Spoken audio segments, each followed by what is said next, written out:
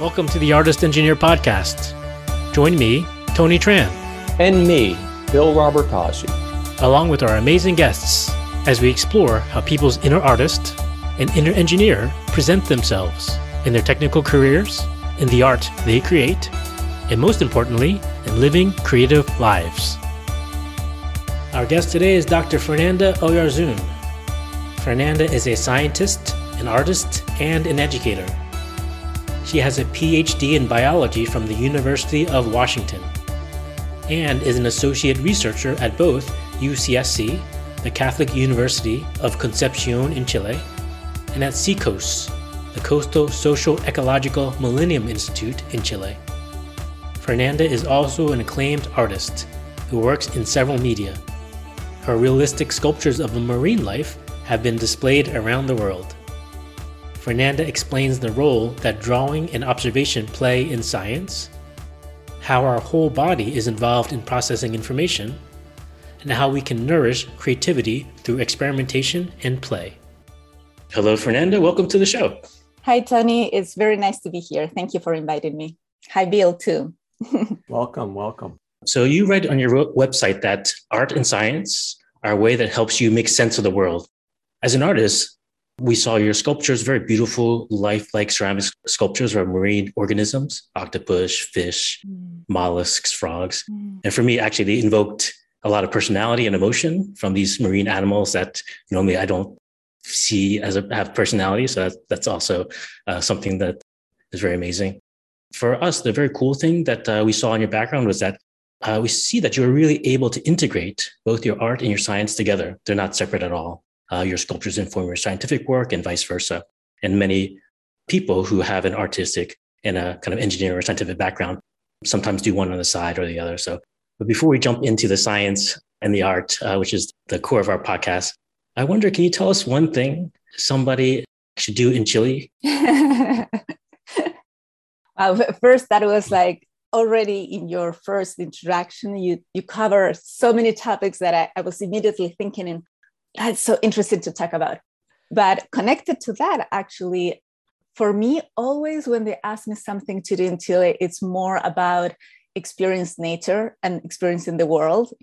Knowledge and our experience of the world is a whole amazing integrated experience, and it's the other way around. It's not that we're integrated knowledge, it's that we have been separated it, and now we're just trying to go back to this whole experience. So in Chile, I would say, there's so many beautiful places, but experience the skies in the desert in the north. Atacama Desert is the driest desert in the world, and the skies are pristine. So a lot of astronomy is done there. And in the other side, Patagonia, where I live, there are forests and the fjords, which a lot of Chileans actually don't know. They don't come all the way down to the fjords. And, we have several degrees of latitude that are all just fjords. So it's so gorgeous to experience. And if you dive, please dive in those forests that are underwater, the Macrocystis forest that, they could be 70 meters high, the algae and the ecosystems there. So there's so much beautiful, mountains, ocean, and beautiful landscapes to sense and experience.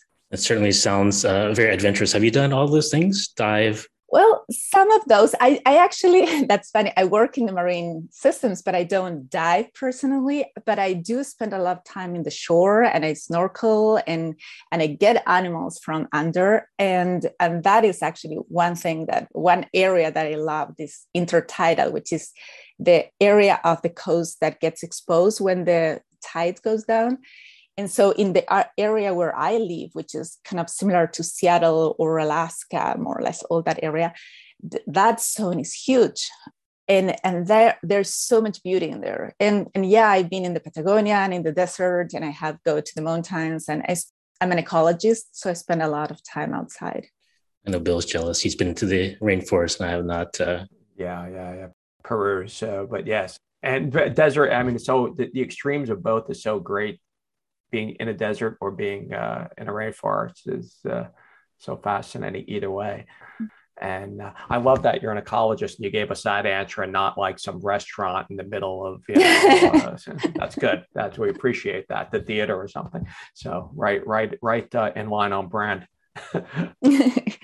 Well, the experience of nature actually is where I see much more of these moments in which you get just amazed by someone. You know, people just experiencing, you know, they are playing in the shore and they see me working and they just go and they curiously ask, what are you doing? And I start pointing out some animals and I see their eyes start, you know, open wide. It's like, that is an animal and what does it do? And it does have maternal behavior. What? It's like I'm thinking about aliens. And those moments usually happen for kids, for adults alike. When you experience something about nature, it's like we think we have so figured out what nature is, and all in a sudden we experience it more closely, and there is a whole world that changes what you think about yourself, about the world, about life. That's where you experience a lot of creative moments. Beautiful. Speaking of creative moments and kind of exposing both kids and adults to nature and science, as part of your work as a scientist and educator, I read that and I heard that in your classes, drawing of biology and marine organisms is a large part of that. You ask your students to, and you teach your students how to draw. Can you tell us the role of drawing and illustration in how you do your teaching and how your students use that for learning? Yeah, sure. Actually, it's not unique to me. I've realized, and most people that start, you know, working or studying biology, they get into these classes and which you're in the lab and you're asked to draw animals that are opened or under the microscope that you're looking at things or taking notes visually about those things. Sometimes it's done in a very mechanical way though. So it's kind of, you just complete the assignment, you know, they draw the animal, label the parts, and that's it. Me, as well as a lot of other professors and lecturers are starting to do, is to actually think about this and study this much more carefully. For me, the first thing about drawing is that you have to observe very carefully. A professor, George Van Dassen, actually, which is an amazing microscopy guy, you know, his research in the microscopic world is amazing. Always jokes that OBC is, you know, between SEM and all these kind of acronyms. OBC, observe very carefully. It's actually the technique. You force, in a way, students to pay attention, to look. One thing is what you think you know about an organism, and the other is what you're actually looking in front of you. You might have your, for example, cells dividing mitosis cycle in your head, but then when you draw, what you actually see in the microscope is not so clean and pure. It's not so conceptual and, you know, perfect. You see variation, which is essential for evolution. You see adaptations. You see problems that particular organism have. You question what you know. And so the aspect of approaching from another point of view that is another experience is not just your head, but it's actually your hand drawing, is looking at something and turning it around. Questioning, seeing if it compares with knowledge is very essential to science. We need to be questioning all the time what we think we know, because most of the time it's incomplete or sometimes it's actually plainly wrong. And we have been working on that for a long time. And we assume that this is right, but then we're exposed to the real world again and again. And we need to learn and kind of forget what we know and then learn and forget what we know and in that way advancing. So yeah, and not only drawing, I do sculpture. I love clay. I have taken clay to, you know, the university, and students are actually taking notes with their hands in a different way. And they're asking more questions, you know, like how many tentacles this anemone has, and does it have 1 or 2 rows? Okay, let's check the actual description. And you start seeing them engage in a way that is much more playful, that sometimes we forget also, and that it leads you to ask interesting questions. It's interesting that the idea of drawing or working with your hands, I feel like I remember a study or an article years ago about even just handwriting notes, your memory and your retention of information is better than actually typing notes in electronically on a computer or recording it in some other way. Is that part of the kind of learning idea behind it as well? The observation is certainly interesting. We just heard that recently. One of our guests mentioning that artists observe 80% of the time and then produce 20% of the time. So your observation skills have to be so strong. But in terms of the retention of information, does it make it more real, the tactile element, you think? Yeah, absolutely. And I have read several papers that have tested that. I'm not, an expert in that area in terms of, all the literature that has been published since then. But yeah, the retention augments for sure. And people tease me sometimes. We're having random conversations and I already have here a pen in my hand. And sometimes I'm drawing and I always say, sorry, it's just that I listen with my hands. I need that process of moving. I feel there's whole neural connections between, your hands and the movements. And it's another kind of way the information is arriving to your brain. It's not just you're listening to something or you're watching something, but also you're moving. And movement seems to be so important. Sometimes actually walking sometimes is interesting. There's a beautiful book of Rebecca Solnit, Wanderlust, that is the history of walking. And she talks in different parts of the book of this thing about thinking and walking as connected. And people, when memorizing something, a speech, they tend to walk at the same time that they are memorizing. Or my parents were lawyers, and they told me when it was traditional to go to study to the cemetery because it was a quiet place in which you can walk around while you were memorizing the articles and so on. So this thing about listening with your whole body, experiencing and processing information with your whole body, I think it's fundamental. And sometimes, and that's why it's also coming back to drawing, it's interesting for students because they always tell me, why should I draw if I have a cell phone? I can just put it in the microscope, I take a picture and that's it. It's like, yeah, but you didn't experience, that beautiful larvae moving under, and you didn't ask questions, and you didn't, embodied the knowledge, which is that is a an aspect that I'm very interested in. And that is actually why in a lot of the sculptures that I do, I put hands, I model hands. I'm interested in the gestures of science. They're like what people actually do with their hands while they are, practicing their research process. And one question that is always fascinating to see the faces of the scientists is, which I have done many times, is like, if you pick a position of your hand that will represent your work, what would that be? And immediately see them kind of reflecting, looking up, going back to their daily experience. And they pick so many interesting positions of picking something from the ocean to taking notes to computer in a specific position. When I do this particular gesture with this pinky extended to reach one, that is very important to me. And it's these details of the experience that are connected to how you embodied the knowledge and you start making sense of it and the work and the research around it. Very cool. Yeah, I think maybe you mentioned in another lecture, Fernanda, that science used to be just drawing. You expected to be able to draw, like Darwin going on his expedition. That was the observation, and it's an interesting change in student society today, where that kind of like physical interaction with your subjects, with nature, with your subjects is people think it's, as you said, why can't you just take a picture? People think it's not necessary. So in science and science study, how important is it, or how prevalent is it to do field research versus classroom research, do you think, in terms of getting an education? Well, it has been particularly difficult the last 2 years, with the pandemic, of course. But being outside depends a lot in what is your field of work.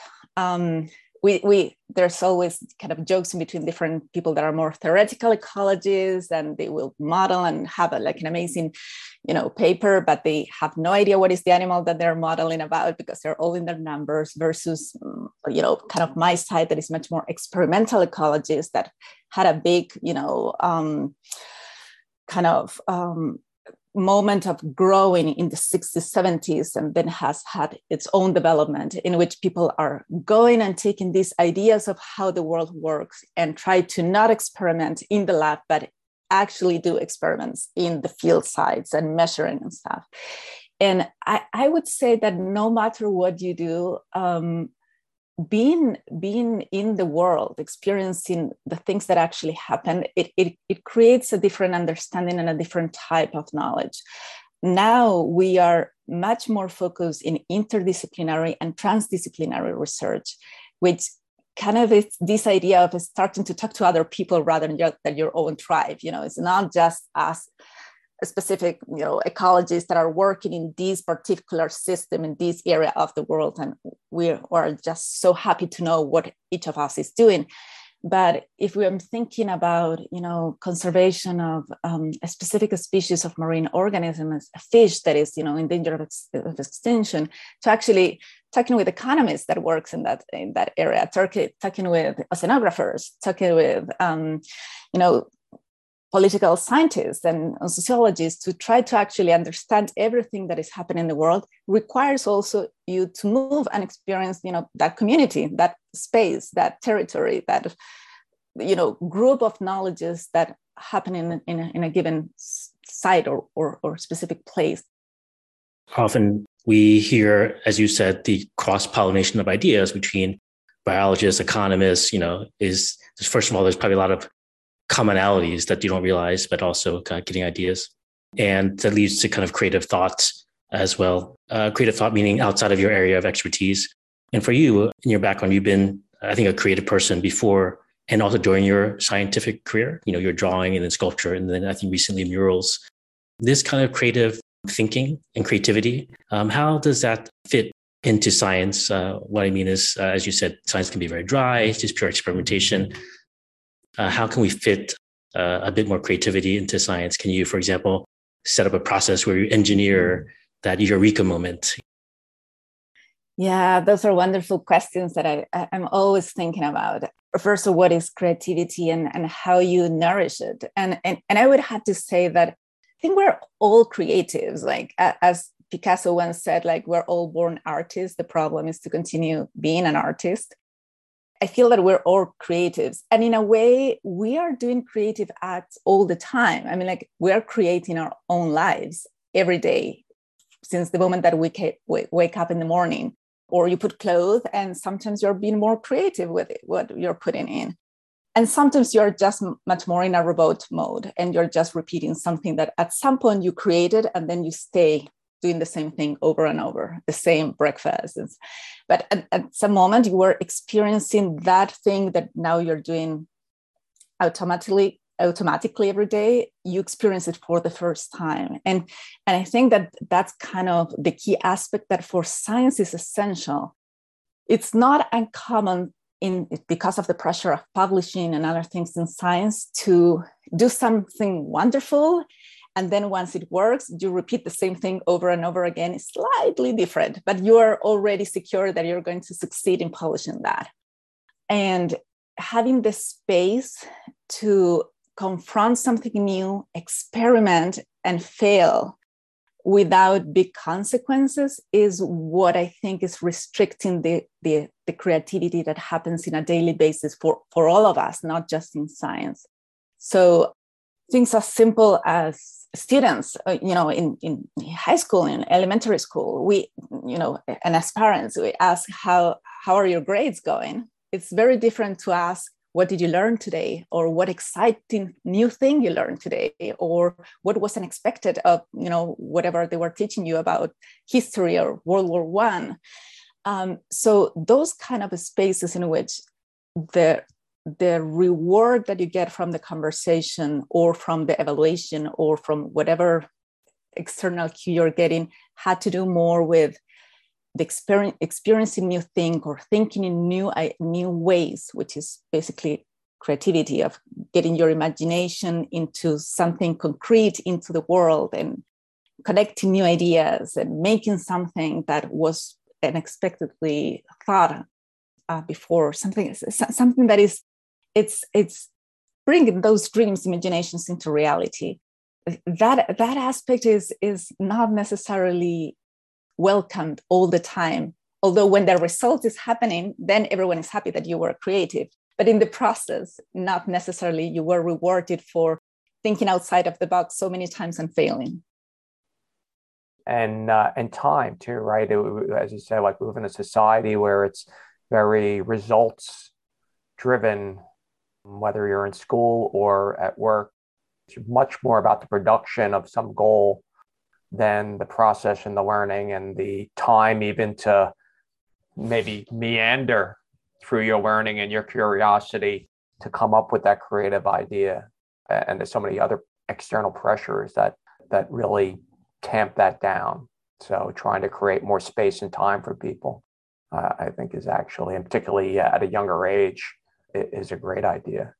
The other part of that is being introduced to new ideas, which I think is a little bit about what you've done and are doing. It's being able to not see science as this box that there's no art or creativity in. It's a hard, cold world out there, and we have to figure it out, but adding in these outside influences.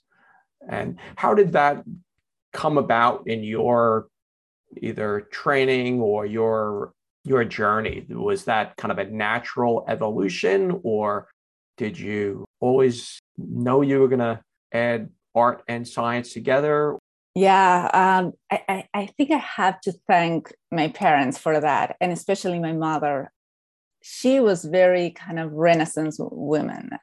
She was a lawyer, but at the same time, she draw and paint, and she was obsessed with astronomy. And so there were books all over my house. I used to play with books before I learned how to read. And I remember trying to draw some of the drawings of the book in the books, and I was not punished for that, although I destroy a couple of beautiful books. And I draw in, the walls, and it never seemed to be, the people tried to explain me that the walls were not actually the preferred medium, but no one was trying to kind of say, oh, no, you don't do that. Like curiosity was encouraged. And so I was very lucky in that.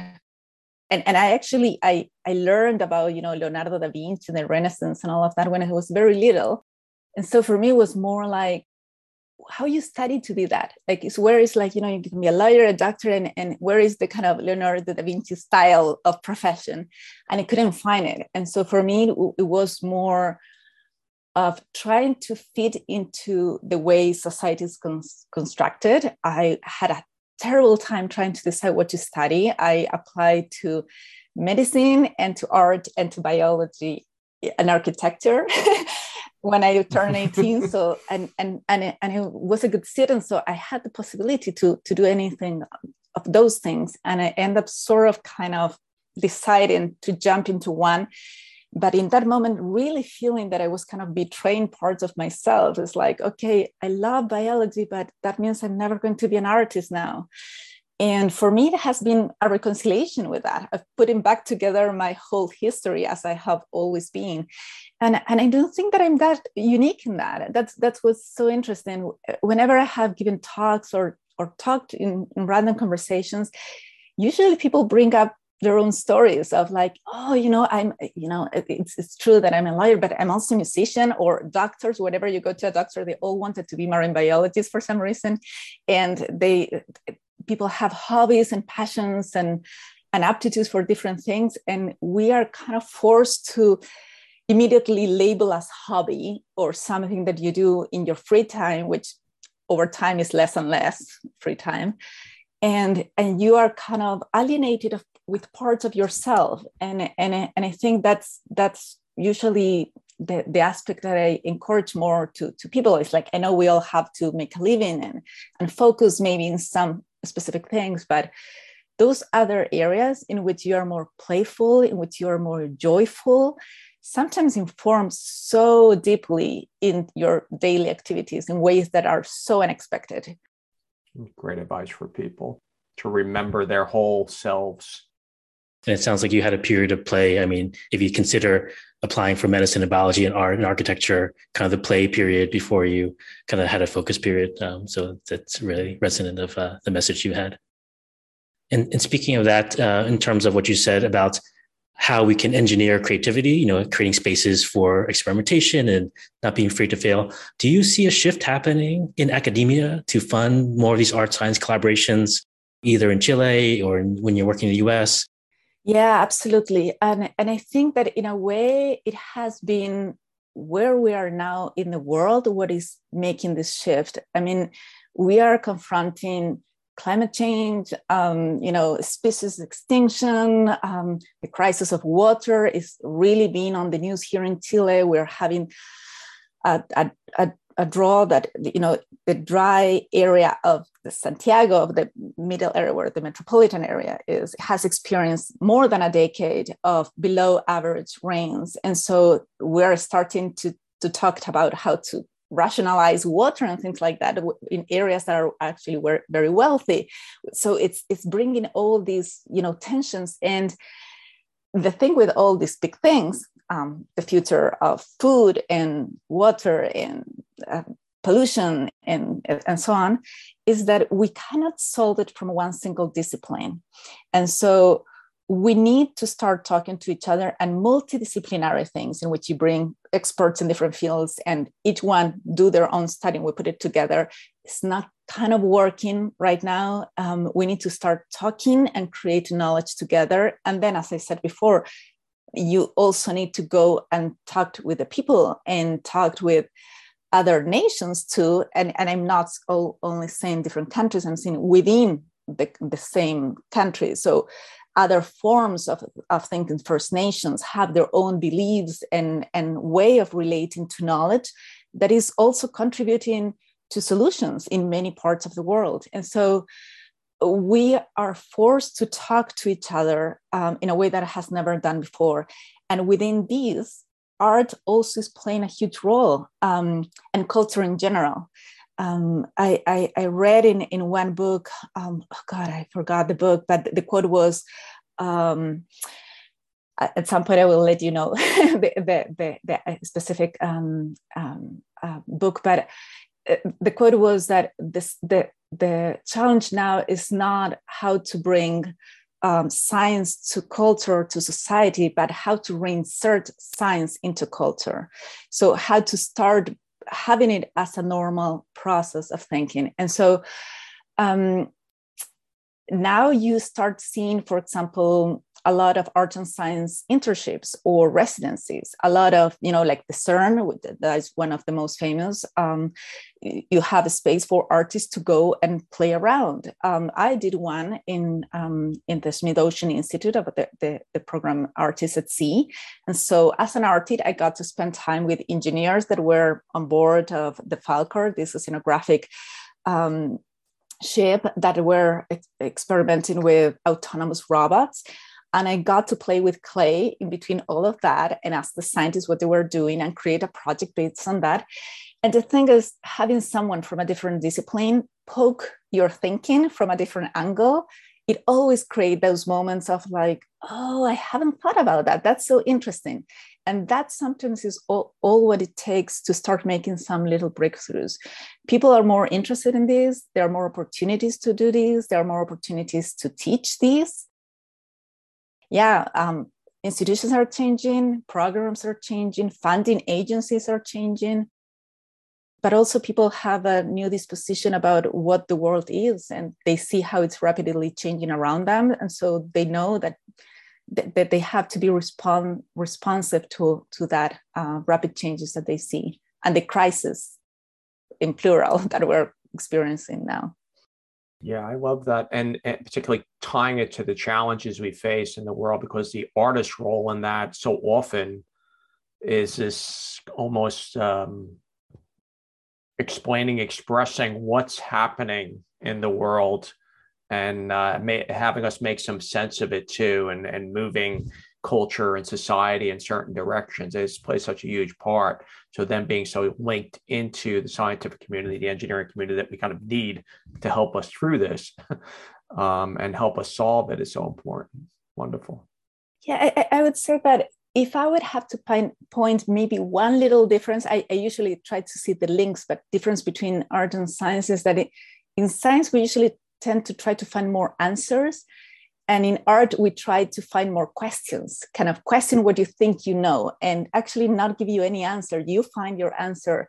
And so change the way you think about something, or erode a little bit your thinking about something. So you're like, I have never seen that in that particular way. Or, how you create spaces for people experiencing something in a different way. And so you think about, for example, glaciers or, the Arctic. But if you pick, as an artist did, pieces of those glaciers and put it in the middle of Berlin or in different parts of Europe, and you can actually touch it, that's a different way of experiencing. And so it gives you definitely that space of ambiguity, of new, of not giving you an answer. That I would say that is the biggest challenge that I have had to start doing art, is that I have to kind of put my mind of this needs to be perfectly explained to actually, I need to create something that is a little ambiguous so people kind of question what they think they know about that. And at the same time, I want to be accurate about the science that I'm portraying. So it's an interesting kind of tension between leaving things unresolved and things that are scientific in one piece, which I think is always going to be the challenge. But that is very interesting to me.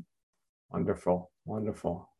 Great. Well, Fernanda, thank you so much. This has been a wonderful conversation. We learned quite a lot. Thank you. I enjoy, and I could be speaking about these topics for ages. This is wonderful, and I'm just thankful for all these spaces. This is also space, a wonderful space to actually think about these things. I love podcasts because it allowed me, while I'm doing creative things with my hands or washing the dishes or something, engage in conversations with people are far away. Listening is like touching with your ears. And so these are wonderful spaces that create that reflective moment that sometimes you cannot find it in any other moment of your day. So thank you for doing this too. Thank you. It's wonderful. And you certainly hold our theme tightly in your heart and mind. So we appreciate that.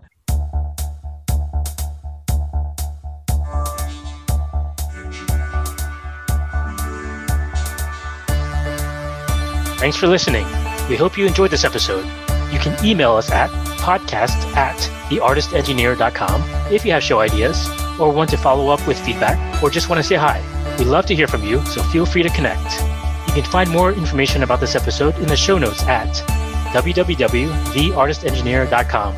And finally, if you enjoyed the show, please leave an iTunes review, as it helps the show get discovered by more people, and also hit the subscribe button.